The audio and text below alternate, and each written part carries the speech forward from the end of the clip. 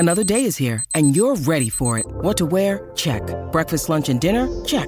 Planning for what's next and how to save for it? That's where Bank of America can help. For your financial to-dos, Bank of America has experts ready to help get you closer to your goals. Get started at one of our local financial centers or 24/7 in our mobile banking app. Find a location near you at bankofamerica.com/talktous. What would you like the power to do?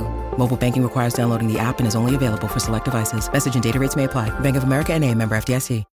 When you need mealtime inspiration, it's worth shopping Kroger, where you'll find over 30,000 mouth-watering choices that excite your inner foodie. And no matter what tasty choice you make, you'll enjoy our everyday low prices, plus extra ways to save, like digital coupons worth over $600 each week. You can also save up to $1 off per gallon at the pump with fuel points. More savings and more inspiring flavors make shopping Kroger worth it every time. Kroger, fresh for everyone. Fuel restrictions apply. Think you know the Brooks Ghost? Think again. Introducing the all-new, better-than-ever Ghost 16. Now with nitrogen-infused cushioning for lightweight, supreme softness that feels good every step, every street, every single day. So go ahead, take your daily joyride in the all-new nitrogen-infused Ghost 16. It'll turn your everyday miles into everyday endorphins. Let's run there.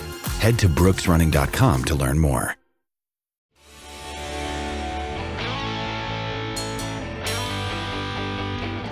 Hello, everybody, and welcome to Gobbler Country's Talkin' Turkey. This is our Miami preview, and I'm here this evening, today, whenever you're listening, with my regular co-hosts, Brian Manning and Jay Johnson. Hey, Brian, what's going on? Hey, John, I'm good. How are you guys doing tonight? Jay? I'm hanging in there. Hopefully, we'll see a little bit more interesting play this weekend when we're facing Miami than we did against Pittsburgh. Yeah, we're going to make our little announcement here real quick, so that everybody knows how to get a hold of us. You can catch our podcasts here at Gobbler Country, Apple Plus, Audible, Spotify, Amazon, and our regular publisher of Megaphone. Follow us on Twitter at Gobbler Country and Facebook. Just search for Gobbler Country and look for our turkey and join in on the fun. Okay, guys, I was just telling Brian in the pre-warm-up of the show here, 12 o'clock noon, which means neither team is very interesting for the ACC network or ESPN or anything. So we got rescheduled for 12 o'clock noon. So it's basically a morning kickoff. We could possibly win this football game. Our odds went up appreciably of winning this football game. I didn't say we got over 50% yet, but Miami's struggling right now. Miami's not playing good football. I mean, they're not a complete team. They have some good elements and some good aspects. They have no running game, and we got ours back. We got a portion of it back. I would hesitate to say that we've got it completely back, but it's certainly shown some improvement. And like we talked about on multiple occasions, Malachi Thomas is simply on a different level than any of the other running backs in the barn for Virginia Tech. So having him back is a huge help. Yeah, that's true. But what that does is it also releases the other two running backs. In this case, of course, King, and then whoever the third running back is, because when you have the feature back out there, it gives the other guys difference. They don't have to concentrate on them so that you can bring them in situations where they are better and you're not sticking them in situations that they aren't. Right, Brian? Yeah, I like how this coaching staff has used Keyshawn King here throughout the first part of the season. He's had to hammer it between the tackles some because he's been our best option with Thomas out. But now that Thomas is back and we can get him out in space and do some different things with him, and completely different than what we saw his first 3 years. So that's nice to see. That's one area where we could complement the new offensive coordinator. Yeah, the big thing that I think we're going to run into in this game, everybody knows when you're doing something as an organization and it's just, the churn is just really, really thick. It's really hard. It's plowing through mud. And all of us have professional careers and all of us have been through those spates, right? And this is where we are right now. This is where the Hokies are right now. They are plowing mud. And there is hope. There are some good things that are happening. The Pitt game showed us that were some good things happening. Number one, I liked the way Thomas was running in the first half. He was slipping first contact tackles and second contact tackles. He was getting 4 yards when everybody else was getting dropped for 2 before, which is, hey, that's schedule, right? that's makeable territory. And it's also play action. That means that play action works. When you know you can make 4 yards on a dive play, you know that you've got play action that'll freeze the linebackers to allow that intermediate passing game to go. Just take a look, right? How many times did we finally get a ball completed in this last game? Now, there were drops. I'm still kind of upset at Caleb Smith. I'm wagging too much of a bloody finger at him because he got hit really hard. But coughing up that ball in that situation might have changed the momentum of the game around. I mean, he got nailed. That was a defensive end that hit him, and he had the best game of his season, right? He got ACC Receiver of the Week, even in the loss. So I think it's difficult to point at Caleb Smith and say that that's the issue. I think that Grant Wells is still having to throw the ball too much. He threw the ball 47 times, right? Like, that's too much. He did throw the ball 47 times. And he only got one pick, and it was an arm punt, right? Yeah. So, like, I'm not saying that he's not protecting the ball correctly. I just mean, like, we're asking him maybe to do a little bit too much. We only ran the ball 30 times. It's not particularly balanced. And I would just like to see a little bit more balance. I imagine they were probably maybe protecting Thomas a little bit, but he ran the ball 15 times, and then Grant Wells was the next with 9 rushes. King only hit it 5 times, and Holston only hit it once, but I think Holston was busted up a little bit. He had a pretty bad cut on his foot. But, I mean, I just feel like this would have been a good opportunity maybe to get a little bit of Bryce Duke in there, try to balance it out. The rushing attack was working, and the other side of it, too, is that would have been very nice to maintain going into the fourth quarter, was that rushing attack, because that's kind of like where we lost. So we were only 2 points behind entering the fourth quarter. Yeah, that was the biggest observation of that game. We were in that game all the way up until 10 minutes into the 10 minutes to go in the fourth quarter. Basically, 5 minutes into the fourth quarter, the Hokies were still in the football game. So, Brian, you haven't said too much. I mean, you haven't been making too many motions to say too much. You know, you got a little time here, switch off to the other topics. What do you got to say? I want to know what happened to the special teams on Saturday. That was, we got the block punt and everything, but, Peter Moore was horrendous, and he's a good punter. He punted 8 times, averaged 33 yards a punt. He shanked multiple punts. Ross missed a field goal. I'm not going to worry about a missed field goal. It's going to happen to anybody, but just as a whole, our special teams were, that was a big reason we lost the game. It was horrible. And when you have a defense that's struggling, you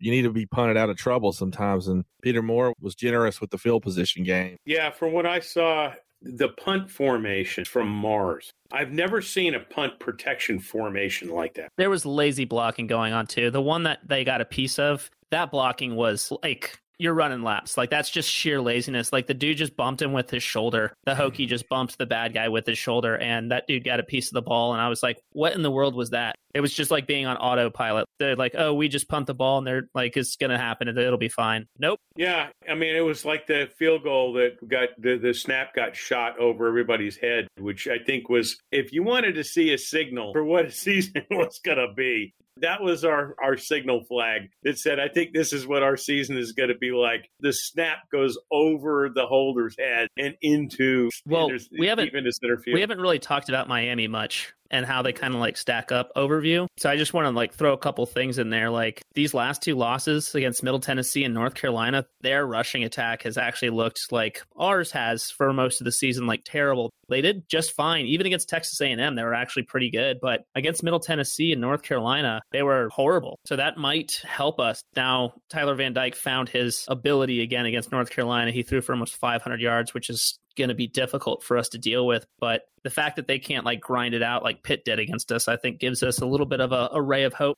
And that's what we're going to do. In the next segment, we're going to talk about their offense and our defense. So let's give it a break here. Everybody collect our thoughts, and we'll be back at it. Hello, everyone, and welcome back to Gobbler Country's Talking Turkey. Before the break, we were going to discuss the Miami offense heading into this weekend's game. Last week, Miami lost to North Carolina in a close battle, but the biggest takeaway in that game was their big sophomore quarterback, Tyler Van Dyke, passed for 496 yards in a losing effort. Now, I remember last year when we played Miami and Tyler Van Dyke, it was like put him on the map last year. our DBs looked hopeless against Van Dyke last year, and that's my concern heading into this weekend's game is they don't need to run the football because I saw what he could do to our secondary, and it's pretty much the same group of players as last year. And then we saw what happened with North Carolina, 500 yards passing. Jay, what's your takeaway on Van Dyke and against our defense? Well, I think Van Dyke might be kind of considered a little bit of a disappointment in the ACC this year. He looked like the second coming during the last half of last season, not just against us, but pretty much against everybody that he played. He was putting up some pretty ridiculous numbers. Like the only one who was putting up bigger numbers was Brendan Armstrong, who's also taken a bit of a step back. So when I see what he did to UNC, you can see what he's capable of.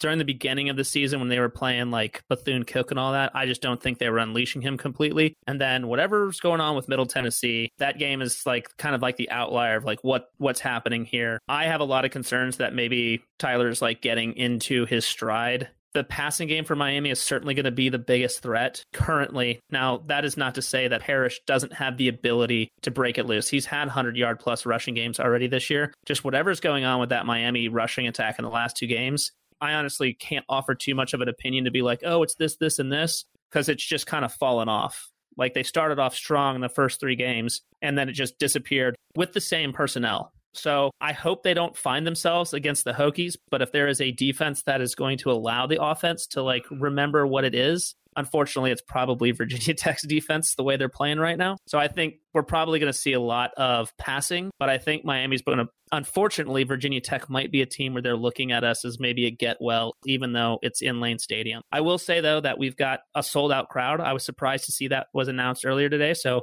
this could be one of those games where the crowd gets involved and makes it even more difficult for their offense. Yeah, well, I'm hoping I'm supposed to see my end season credentials for everything. Supposedly we got approved for every game, and I'm supposed to be getting, instead of one game at a time in the mail, I'm supposed to be getting everything. So that's good news, because when you're on the sideline having to put up with losing and still trying to concentrate on taking pictures, it makes it easier, I guess, but it also makes it harder because then you've got to go edit all those pictures. And here's my thing. I edit all those pictures and I see all of the stuff happening in the interior line. And I got to say, our defensive backs are struggling. Some of the new kids are way better than some of the older kids. You keep Dorian Strong on the field because he's been doing okay, but you know that Breon Murray has been struggling. He really has.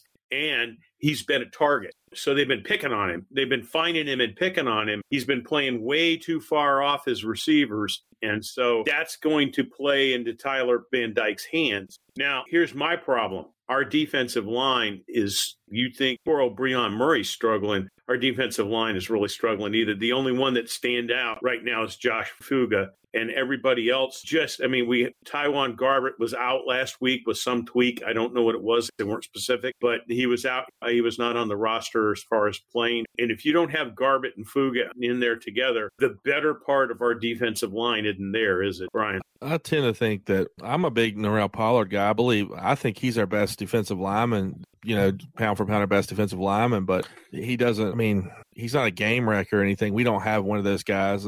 Garbett's our best edge rusher. We definitely need Garbett on the field. I like seeing these young guys like Cole Nelson playing, getting some experience, but yeah, we badly need Garbett on the field at all times, and he's been battling some things, and we saw him, I don't remember what game it was. It was at West Virginia where he dominated, or yeah, I can't remember, but he had an excellent game, but definitely need him. But there's just so much, as Jay alluded to earlier, that our strengths, we struggle up front. So Miami's weakness may line up well with their weakness as far as they're not going to bully it down our throats, which may be a good thing this weekend. I don't want to be the team that Miami gets the running game going on, because then that really exposes us to be, Well, yeah, it's true. Now, here's what I noticed. This is a technique thing, inside technique thing. We're equipped with two physical, and I said this in the blitz, we're equipped with two of these things that hang on the end of our arms. They're called hands, and they're 5 fingers. Our tackling is not using hands.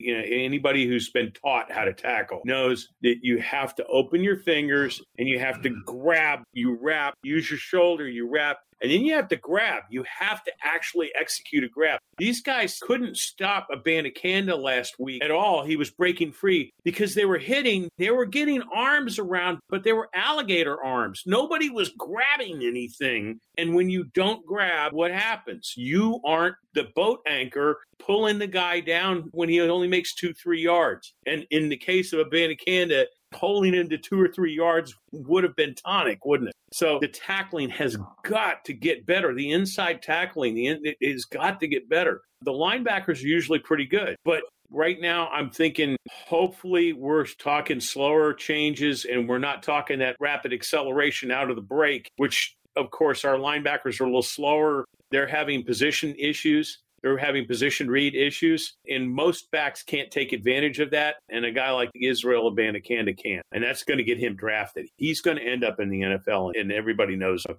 One of the other things, too, is that when we have a defense like ours, it has a significant talent and athleticism gap with a lot of its competition, they've got a swarm tackle. Because the honest truth is that some of those dudes probably just aren't strong enough to tackle larger players by themselves. And it's like delay until you get reinforcements. And reinforcements just don't show up. There's multiple plays that I saw where some of our defensive players basically just stopped because they're like, oh, he's got it. He'll finish. And then that didn't happen. And the dude just takes off. So I would like to see 100% agree. The tackling was quite bad, but a portion of that I think is because some of Pitt's players were just, they're specimens. Abanikanda is one of them. He is a specimen, and they're going to need to back each other up. They're going to need to be flying to the ball. There was just some inherent laziness on the field that if we demonstrate that same thing against Miami, they're going to eat us alive. Like Miami had 2 costly turnovers that were in North Carolina's territory. They were in scoring positions. Their fumble and their interception happened when they were in a scoring position. They could have easily beaten North Carolina by 2 points or by 2 scores if they hadn't made those mistakes. So there is a potential that they could, be pretty dangerous for us. Which is something that we'll bring up on the other side, and I'm going to bring up on the other side when we talk about our offense. So let's take that break. Maybe we get commercials and maybe we don't. I think it's a mixed bag. From what I hear, some people are getting them and some people aren't. Isn't that fun? So we'll be back.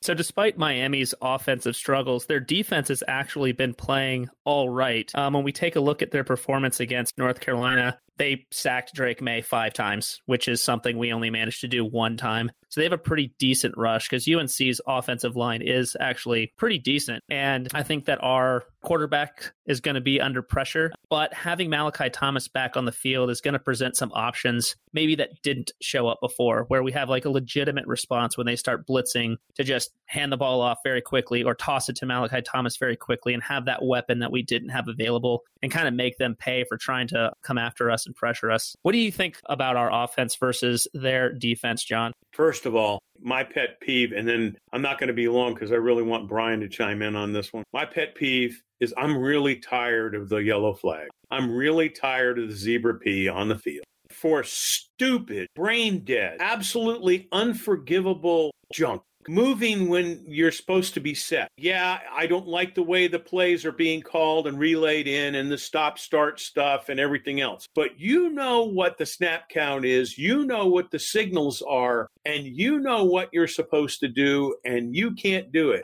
That's basic fundamental football. And I don't know. I'm so frustrated with that. Or hands to the face. Or, holding. It's mostly just procedural penalties. Remember, they used to call in the old days, it wasn't false start, it was illegal procedure. They've got to clean that up. It's got to be cleaned up. It's been, we're almost halfway through the season. And guess what? We still haven't cleaned it up. 3 of those pre-snap penalties took us out of field goal range twice. That happened twice against Pitt. Pry mentioned a week ago or 2 weeks ago that they were going to start, in I don't know what way, we're going to start punishing whoever to try to eliminate some of the penalties in practice. But we don't know what that was or if he was just saying that to appease the fans. But, last week, 8 penalties for 74 yards just was way too much. 74 yards, and sometimes it's just a matter of a 5-yard penalty. When you have a struggling offense and you're at 2nd and 7 or 2nd and 6, and then you're facing 3rd and 11, Wells is going to pass. You're already having struggling passing the football, and then you're facing 3rd and 11. know you're going to punt. And it's just, we keep doing it. And like John said, I mean, we're almost halfway through the season. If these guys are going to keep doing it, and it's the same few guys, and put the young guys in. I mean, what are you going to lose? Play the next guy, because these penalties are killing an offense that needs all the help it can get right now. It's not really getting it because of these. It's repeated. I understand you miss a snap count once or something like that, but it repeatedly happens. These aren't holding penalties that are getting where a guy's going to kill your quarterback and you're saving your quarterback by holding. It's just those silly penalties over and over and over and with no end in sight. That's a reflection on coaching right now, and that's something that can be cleaned up. Yeah, I was just basically nodding my head in agreement with what Brian was saying. I'm glad to see that we're reducing the number of penalties, so it's not constant. There were this was a weirdly called game, though. Like, normally I'm a little bit less, I guess, aggressive towards the referees, but both teams were getting some pretty weird calls against them where they're like, that's roughing the passer. And you're like, if they had, they called roughing the passer against Pitt, I think twice on Wells, and I was like, man, I'll take it, but if they had called that on the Hokies, I'd be screaming my head off right now, because that was not roughing the passer. I don't know if they're trying to set the stage, or maybe there was something where they're holding players more accountable. One of them was a hit to the side of the head. One of them was a hit to the side of the head, and even if it's light, even if that contact is quote unquote light now, they are throwing flags, because I was watching several other games this weekend out of sheer boredom, because I was at the boys' house this weekend. And after we got back and I sat down and I started thumbing through football games, I saw a lot of different calls like that, where the referees across NCAA football are starting to really enforce the head contact foul. Yeah, I think the stuff that's going on in the NFL is scaring everybody, 2 weeks in a row with those very, odd physical reactions that players are having. It wouldn't surprise me at all if there's a blanket email that went out and we're like, just call it. But the other side, too, that I also wanted to bring up is Miami's defense held North Carolina to their lowest scoring, even though they won, the lowest scoring that they've had against any FBS opponent. FAMU held them to 24 points, but Miami holding them to 27 points. That's the least amount of points they've scored against an FBS school. So still pretty impressive job by Miami's defense when you think about a team that's just been kind of blowing people up, scoring 35 plus points per game. So I think Miami's defense is going to put them in a position to win, even though they're having some offensive struggles. Yeah, and that brings it up as we wrap this up for prediction time, and I hate prediction time right now, because I'm going to be negative, or quote unquote, I'm going to be a little bit positive, and I'm not going to start it off though, guys. I'm going to odd or even and pick one of you to go and give your prediction. Jay's odd. So I'm actually a little bit more optimistic on this. I'm surprised at the woes that Miami had. I think they're the most surprising ACC team because of their disappointment, but I still think they're going to out-athlete us, like Brian said last week. So I expect they'll actually put up some decent points, but I'll give our offense a little bit more credit. I think we'll have a little bit more danger on the field with Malachi Thomas back. So I'm thinking 42-28 Miami. And of note, just for fun, did anybody think that Georgia Tech would be in second place at the beginning of the season for the Coastal? Because they are. Them and UNC are in the best position to win. With no head coach. Well, they have a head coach. He's an interim head. He's an acting head coach. All right, Brian, go ahead. I'm going to go with Miami to win this weekend, 31-20. I give it a decently close game, and I won't be surprised if the Hokies win the game, but I just can't pick them right now. It's just too hard to pick them right. They've burned me too much recently, and I just think Miami, for all the issues they're having, is still better than we are right now, and that'll be enough to pick up the win. But I surely hope I'm wrong. Yeah, on the risk window, Miami dropped from a moderate high. First of all, high, then down to a moderate high. Now they're down to a moderate risk, but we're still a low risk against them. So my take right now is the over and under is going to be probably around 50. I don't see either team scoring a ton of points. I don't see it as high as Jay for Miami, but it's going to depend on whether or not we keep their receivers in a box. And we've been pretty good over the top the whole season. It's been underneath where we've been cut up as far as the passing game. And of course, the Bandicanda had wrecked our running stats, but we were doing a pretty good job against the run before. So I don't see the Hokies winning this. I'm hoping, and there is a chance, let's say elevated to probably 60-40. We have about a 45, maybe 45% chance of winning this football game, especially with good things going on, starting maybe. If we can the mistakes on offense,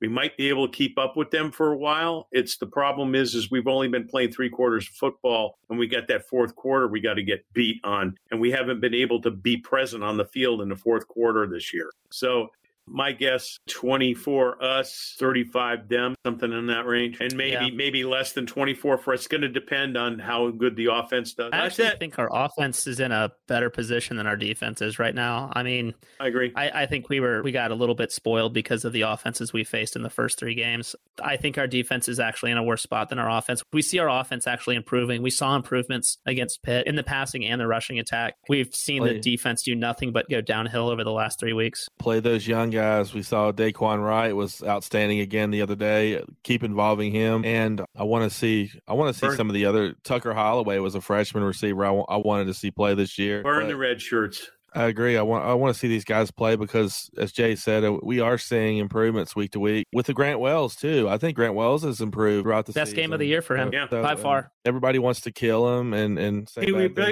beat the 27-point barrier. So that's why I said we got a shot at winning this, but boy, everything's got to fall into place. Everybody's got to do their job, and nobody can make mistakes. Can we please use Connor Blumrick this week? Yeah, Blumrick had nothing, no stats, 0. No. He showed up on the field, one target, and it wasn't even close. There's so many things you could do with him. You could run your nobody wants to hear this term, but you could run the jet sweep once with Blumrick. That sets up 10 fakes with it, and you could throw off the fakes. And there's so many things you could do with him. Line him up in the slot, tight end outside in the backfield. There's so many things you could do with him, even use him as a decoy, but put the ball in his hands. Yeah. That's one of the things I think I'd like to see improve is they are improving on the passing game, but we need to allow another receiver besides Caleb Smith to get out there. He had a fantastic first half. Once again, like 138 yards, and then he got like 20 more yards in the second half because they know, okay, cool, we just adjust to him. So I'd like to see them starting to we've got other talent. Some of it's young. I'd love to see what Moss could do in a feature role. Love to see what he could do in a feature role. Yep. Put him out there. Blumrick, I mean, he's 6'4", he's fast, he can jump, he can run. All we heard in the spring was Pry talking about he was one of our 22 best players overall. Well, you're certainly not using him, so let's use him. Well, we'll see what happens, and we're going to remind everybody of how to get a hold of us, where to watch, where to listen. You can catch our podcasts here at Gobbler Country on Apple Plus, Audible, Amazon, Spotify, and our publisher and regular access point of Megaphone. To wrap this up, what do we always say, guys? Go Hokies. Go Hokies. Go Hokies.